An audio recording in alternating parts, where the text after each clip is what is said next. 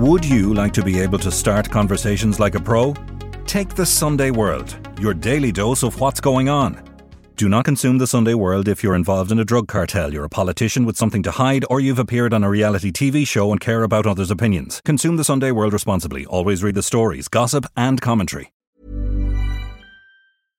Everyone knows therapy is great for solving problems, but getting therapy has its own problems too, like finding the right therapist, fitting into their schedule, and of course, the cost. Well, BetterHelp can solve those problems. It's totally online and built around your schedule. It's surprisingly affordable, too. Connect with a credentialed therapist by phone, video, or online chat, all from the comfort of your home. Visit BetterHelp.com to learn more and save 10% on your first month.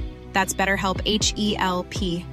Hey, I'm Ryan Reynolds. Recently, I asked Mint Mobile's legal team if big wireless companies are allowed to raise prices due to inflation. They said yes. And then when I asked if raising prices technically violates those onerous two-year contracts, they said, "What the f*** are you talking about, you insane Hollywood ass?" So to recap, we're cutting the price of Mint Unlimited from $30 a month to just $15 a month. Give it a try at mintmobile.com/switch. $45 up front for 3 months plus taxes and fees. Promo rate for new customers for limited time. Unlimited more than 40 gigabytes per month. Slows full terms at mintmobile.com. They were willing to shoot people. They certainly were willing to torture people. There was a very well-known criminal who had a couple of fingers chopped off in Fairview Park at one stage because he wouldn't pay up. They were targeting very serious criminals as well. But you'd also see them then on a Saturday marching with the Republicans. With him at all these times, both as he did the security and both as he went on these marches, you would see Nathan Kinsella with him. I'm Nicola Tallant, and you're listening to Crime World, a podcast about criminals, drugs and the sins of the underworld in Ireland and across the globe. Convicted real IRA member Nathan Kinsella has pleaded guilty to tax charges, while his partner Jennifer Dunn had money laundering and tax charges dropped against her at the Special Criminal Court. Kinsella will be sentenced next January after the unravelling of the state's money laundering case against the couple. Today, I'm talking to Niall Donald about Kinsella, his past role as an extortionist with pal Alan Ryan, and his links to Jim Mansfield Jr., who remains under financial and VAT fraud investigations around activities at his family's Tasaggart House mansion. This is Crime World, a podcast from SundayWorld.com.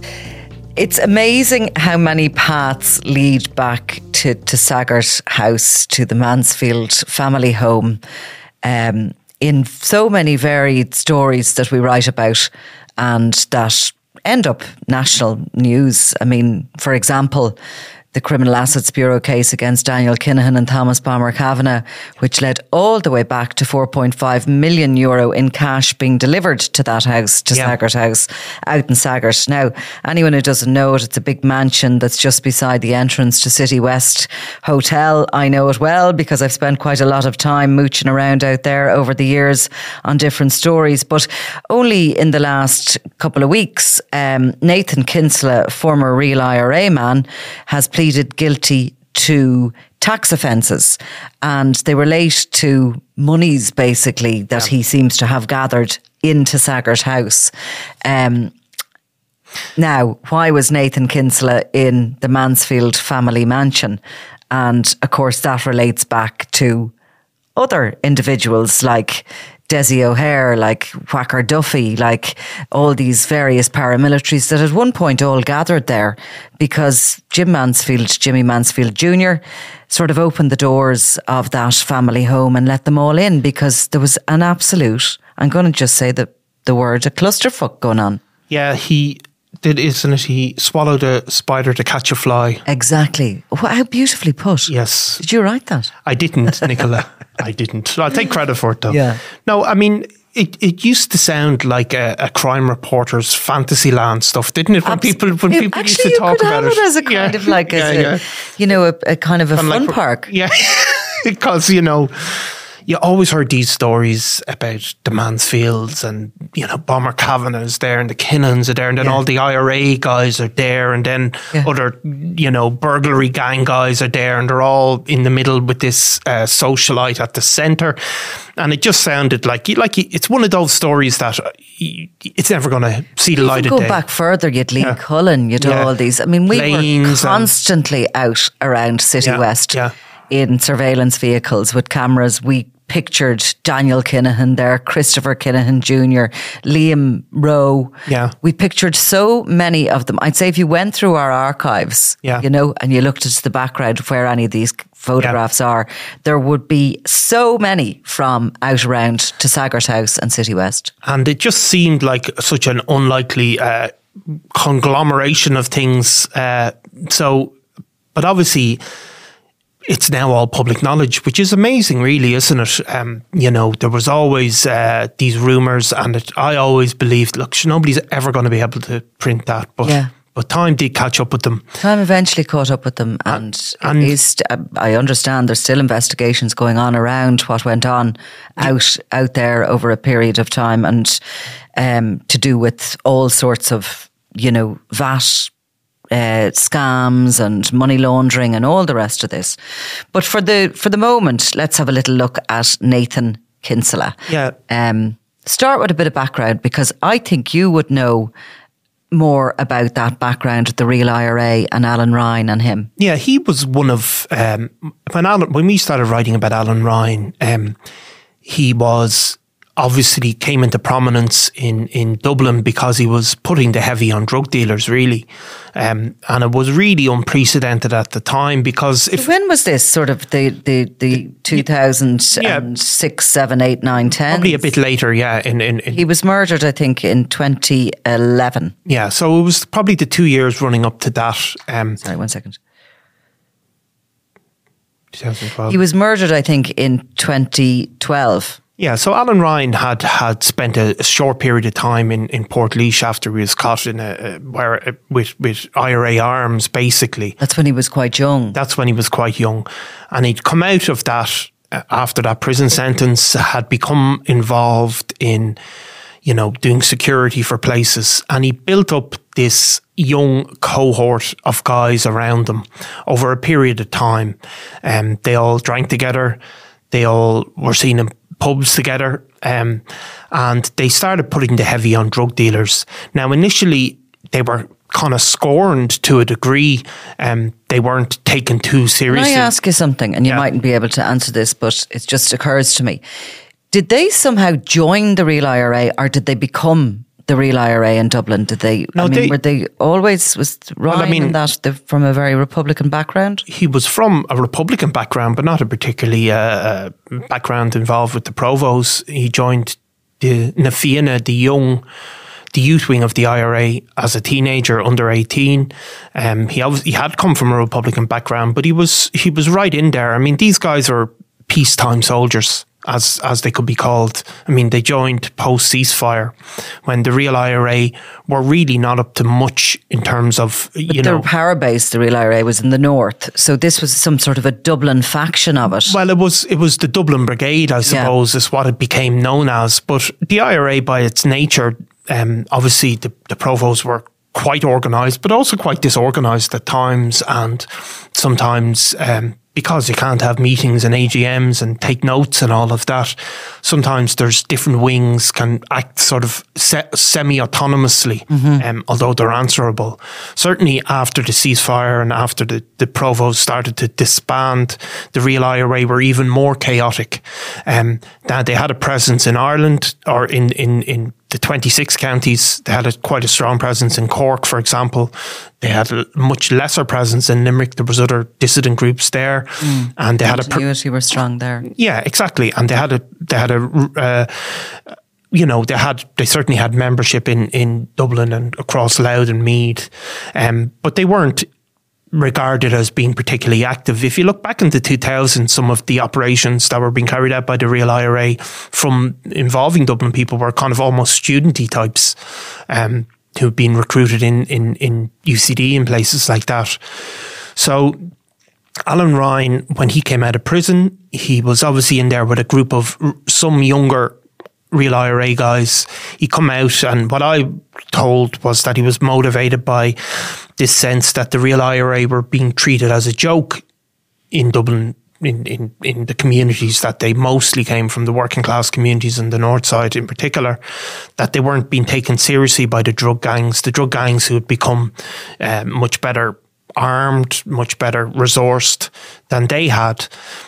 So when he came out, he was doing security, and at that point he started coming in conflict with a number of organisations, including the Hutch associates of the Hutch, well, what we would now call the Hutch gang, maybe not Gerard Hutch himself, but, you know, people very close to him. There have been a number of incidents with a well-known member of the Hutch gang who's currently facing charges, who we can't name. And then he become in conflict with other groupings as well. At some point along the way, he started to attract a mass of these young guys, and some of them less young. He was being mentored by maybe older figures in the background. He would have been about 30, is that right, at this point you're talking about? Yeah, something in or around that. So you're talking about 2007 to 2009-10. Yeah, that sort of time. And I suppose around 2009, he'd become involved in a few sort of relatively localised disputes. There'd been a number of incidents. And I think what these incidents probably made them more attractive to certain young people. There was also a couple of people from the north who'd had to leave for various reasons that had become associated with him. And they started really, really putting the heavy on drug dealers. I mean, it was, it really caused a lot of, shock, I think, because they were willing to shoot people. They certainly were willing to torture people. There was people, a very well-known criminal had a couple of fingers chopped off in Fairview Park at one stage because he wouldn't pay up. They were targeting very serious criminals as well. And Nathan Kinsella was one of these, one of Alan Ryan's associates. Yeah, so at this time, Alan Ryan, they were doing this, shooting drug dealers, threatening them. But you'd also see them then on a Saturday marching with the Republicans at the GPO with the student types, for want of a better word. And with him at all these times, both as he did the security and both as he went on these marches, you would see Nathan Kinsella with him. He was one of those people almost surgically attached to Alan Ryan. Would he have been his right-hand man? Well, something like that. I mean, there was a core group of them, maybe 5 or 6 of them, and Nathan Kinsella was one of them. Vinnie Ryan, Alan Ryan's brother, would have been another one? Yeah, Decky Smith, who was ultimately shot dead, who was originally from the north. So, and there was another couple of guys as well who are still floating around. But Nathan Kinsella was originally from the north inner city. He would have been one of the people who were putting the heavy on the drug dealers, basically. He would have had a Republican pedigree, and what happened was, it's always going to be a bit murky. Is it the murder of Alan Ryan? He was certainly shot dead by a North Dublin gang. It is quite well believed, and we believe it as well, that was at least partly organised by a criminal known as Mr. Big.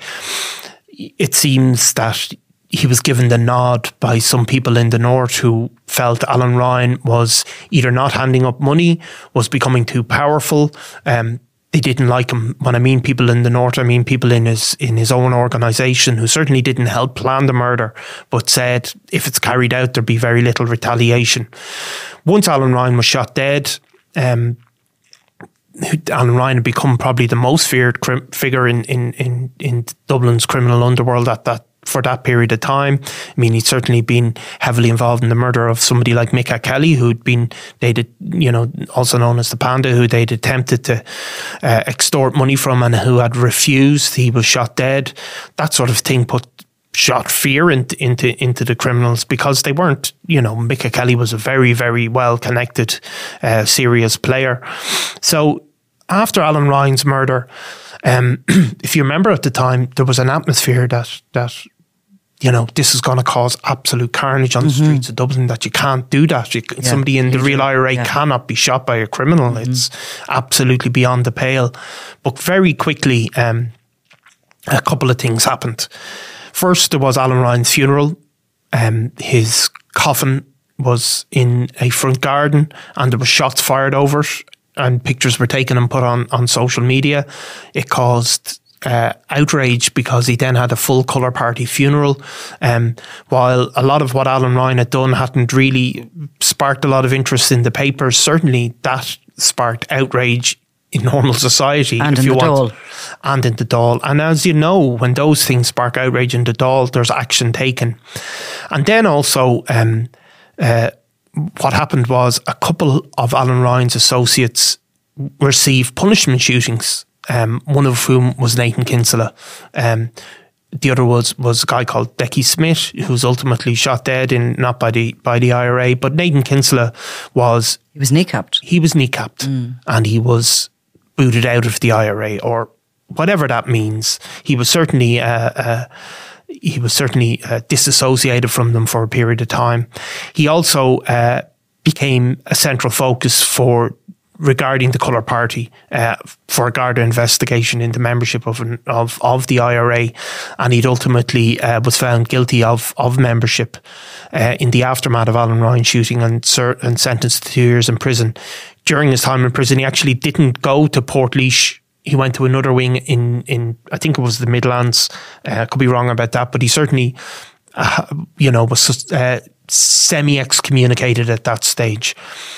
So that was the background of him. Then he kind of, did he disappear? Certainly. Well, before you get on to that, I'm going to give you another side of the background that was happening. And we opened this by saying all paths lead back to Tasaggart House, the Mansfield family home. So back to the same period that you've been talking about there, when Alan Ryan has emerged as this leading figure of the real IRA. He's built up a band of brothers. They're extorting drug dealers. You have the cocaine boom going on in the background, by the way, so people have a lot of money. You had two things. You had, first of all, Ryan looked to extort some money from Eamon Kelly, who was the sort of the godfather of godfathers in Ireland at the time, and who was mentoring a lot of very violent and serious criminals, and who had the ear of Christy Kinahan Sr. in Spain, the Netherlands, wherever he was at that stage. So anything that needed to be sanctioned could be sanctioned through him. Eamon Kelly, who was a veteran provo himself and very friendly with Desi O'Hare, looked for some advice on what to do. That he's been, he couldn't believe that he had been asked for money from this young sort of gang as such. And Desi O'Hare told him, don't pay up, and tell all your people, anyone you're mentoring, don't pay up. You show any weakness, they come back for more. So Kelly held his ground, of course, but felt under threat. So that's going on one side of things. And of course, Kelly is shot sometimes later by a kind of like a little blasting of a dying wasp from what happens following the murder of Alan Ryan. But while they're extorting money from all these criminals and causing all that chaos, they're also knocking around with Jim Mansfield Jr., who has his own problems. His father is still alive, Jim Mansfield Sr., the once richest man in the country, who in 2009 got into a bit of bother because he had overstretched himself in the property market like many others. And the banks came looking for their 200 plus million that he owed. Receivers were appointed. He lost his assets like City West and Finstown House Hotel. It all got sort of swept up by these receivers. And at the same time, Jim Mansfield Sr., as the rumours suggested, and now we know factually, had been sort of offering a money laundering service to criminals and paramilitaries. And at some point in 2009, his son, Jimmy Jr., had accepted this money, 4.5 million, from Daniel Kinahan and Thomas Bomber Kavanagh. And the reason they gave it to him was so as he would invest it in the property empire. So the money was taken, but it actually, none of the properties were signed over before everything washed into the receivership. So there was chaos. Yeah. And of course, Jim Mansfield Sr. got sick, and he tried to develop a plan to claw back what he could of his assets. He identified Paddy Riley's field, Finstown House Hotel, and a third piece that he wanted back was some of the properties actually that had been promised to the likes of the Kinahans and probably other criminals as well. And he sort of brought in investors, sort of associates of his, to try and do a deal with the receivers to buy it back. The plan was they'd buy it back, hold it for the Mansfields until they could raise the funds, and they'd sort of start again. But of course, Mansfield was getting sicker and sicker. His son probably didn't have the ability to keep everyone happy the way his father did. And he found himself in serious bother because all these criminals who'd invested were coming looking for money, and they were coming and threatening him. So what he did was he brought in a couple of paramilitaries to protect him. And then he brought in another crowd of paramilitaries to cast aside the first ones he'd brought in. And he ended up basically inviting them all in, and they all started infighting. Now, during a trial recently in the Special Criminal Court, when Mansfield Jr. was up for kidnapping charges, was found not guilty for that, but found guilty for attempting to pervert the course of justice, incredible evidence was heard, which is all around this time. And part of the evidence was that Alan Ryan was on the payroll, the Mansfield payroll.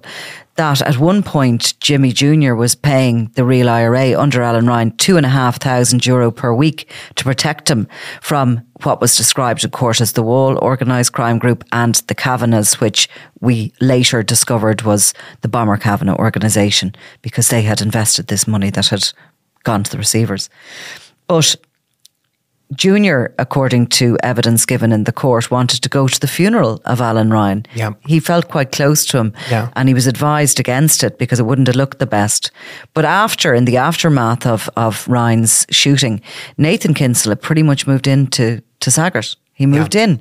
It was described how he was using it as his office. Yeah. He was sometimes on the run, I think, going into hiding, and, in the aftermath, obviously, he had been injured by the kneecapping. But it's just extraordinary, the meeting of those worlds, the collision of all those worlds, that high society, the millionaire business, the richest family in Ireland, and the paramilitaries and the drug dealers, and everybody came together. Yeah. I mean, we have a great picture, of course, of Jim Mansfield Jr. and Nathan Kinsella at Mondello racetrack, don't we? Yeah. Which is that was a family occasion. That was Samuel Mansfield, who's Jimmy Jr.'s son. It was his first outing on a racetrack. He seems to be an avid car enthusiast, and he was racing that day. And it was a family event. And Nathan Kinsella is standing there on the balcony with Jimmy Jr. Yeah. And then, of course, he ends up in Blackrock. He ends up in Blackrock, in a house near Newtown Park Avenue, a house that was purchased and was in the name of a builder called Jerry McGreevy, who was one of the investors brought in at the time by Mansfields to buy back, in particular, Paddy Riley's field, seen as the jewel in the crown. And it all went sour because those investors came in and there was deadlines put on how long they would hold those investments for. And if the Mansfields couldn't raise the funds to buy them back, then they were theirs. I mean, these investors didn't come in at no risk whatsoever. Anyway, the Jimmy Jr. missed a lot of deadlines and things went sour with them. And some of those paramilitaries were putting the heavy on the builder, Jerry McGreevy and others, to force them to sign back those assets to the Mansfield estate. Jerry McGreevy buys this house on Newtown Park Avenue, which is like €1 million plus home, 6 beds, 4-bath home. One of the best addresses, I would say, on the south side of Dublin. And who moved into it but Nathan Kinsella and his new partner, Jennifer Dunn. No doubt horrifying the neighbours in Blackrock. Horrifying them, Niall, yes. when they discovered who he was. Now, apparently very quiet neighbours, actually, Kinsella and Jennifer Dunn. Jennifer Dunn, who was a previous employee in the Mansfield administration employee, was it, in Mansfield, one of the Mansfield organisation? And met Nathan Kinsella when he was knocking around, at Tasaggart House. But interestingly, so the two of them in February 2023, so this house up on off Newtown Park Avenue was actually raided in April 2020. And that shocked the neighbours, I can tell you. Lord. Anyway, the house was raided, and what happened in the meantime has been this investigation into money laundering offences. And in February of this year, both Jennifer Dunn and Nathan Kinsella appeared in court charged with these money laundering offences. And there was six money laundering offences charges relating to bank accounts where funds were lodged in 2018, in 2019. And both, certainly one of them gave their address to the court as Tasaggart House, the Mansfield family home, right? Yeah. And only this week, or in the last weeks, Kinsella they've dropped the money laundering charges. Yeah. He's pleaded guilty to tax offences. Yeah. Which we heard in court related to documents found in the house up in Blackrock. Yeah, I mean, there wasn't, because there was a guilty plea, and then it'll come back for another day for sentencing. Yeah. So you don't hear the exact details. However, it's clear that he's pled guilty to having more money than... Or filing false tax returns or whatever. Yeah. So, I mean, that's where you wonder, is it relating to this protection money that Jimmy Jr. was paying the real IRA? That evidence that we heard in the special criminal court of $2,500 a week were being paid to the real IRA, the court was told? Well, we'll hear, I suppose, when he's sentenced, you will hear the details. However, he's admitted the offence. It's, again, it's a case coming before the special criminal court. And again, you see a relatively early guilty plea. And we've seen a lot of that, actually. I've had so many queries, interested contacts from all sorts of parts of the world contacting me in relation to this with the big question of why. Yeah. So why has a guy like Nathan Kinsella with convictions for membership of an illegal organisation, Nathan Kinsella hasn't really had legitimate work for decades. Yeah. There was questions around, him living in that house, where the registered owner was Jerry McGreevy. I must check, actually, has that changed at all? Because certainly Kinsella was telling people he was trying to raise the funds to buy it. Yeah.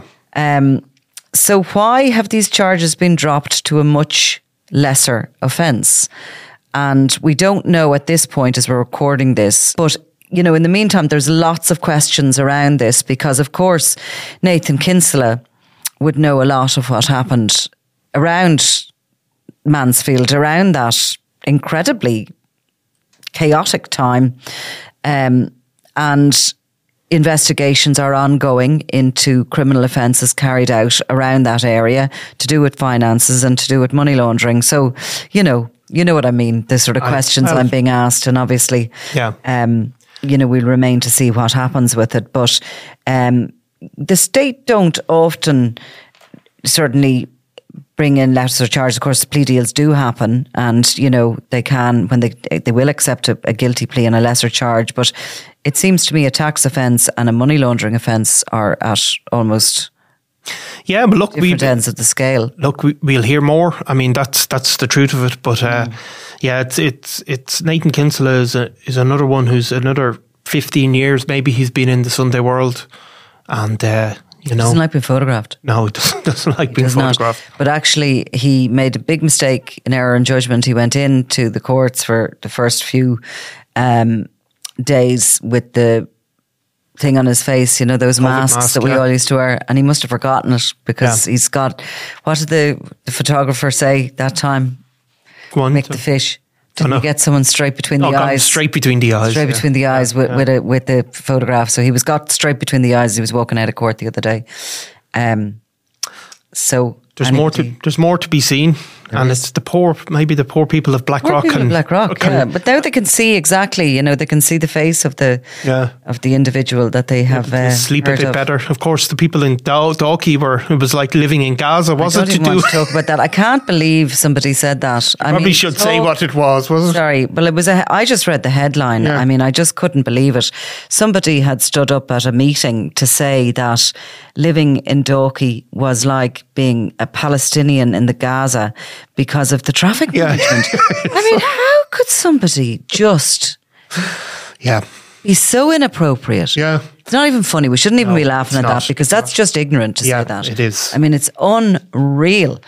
It follows a course from, if you remember, some years ago, there was a criminal offence committed in Dalkey one Christmas time, and a local resident said it was like living in Aleppo. Living in Aleppo, yeah.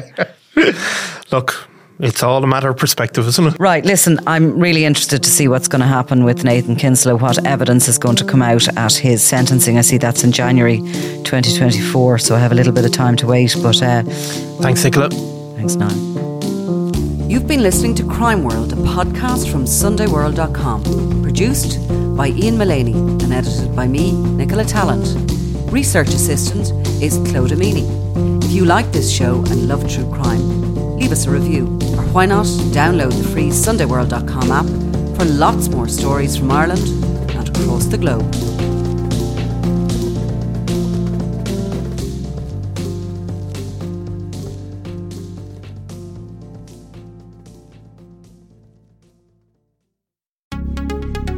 Would you like to be able to start conversations like a pro? Take the Sunday World, your daily dose of what's going on. Do not consume the Sunday World if you're involved in a drug cartel, you're a politician with something to hide, or you've appeared on a reality TV show and care about others' opinions. Consume the Sunday World responsibly. Always read the stories, gossip and commentary.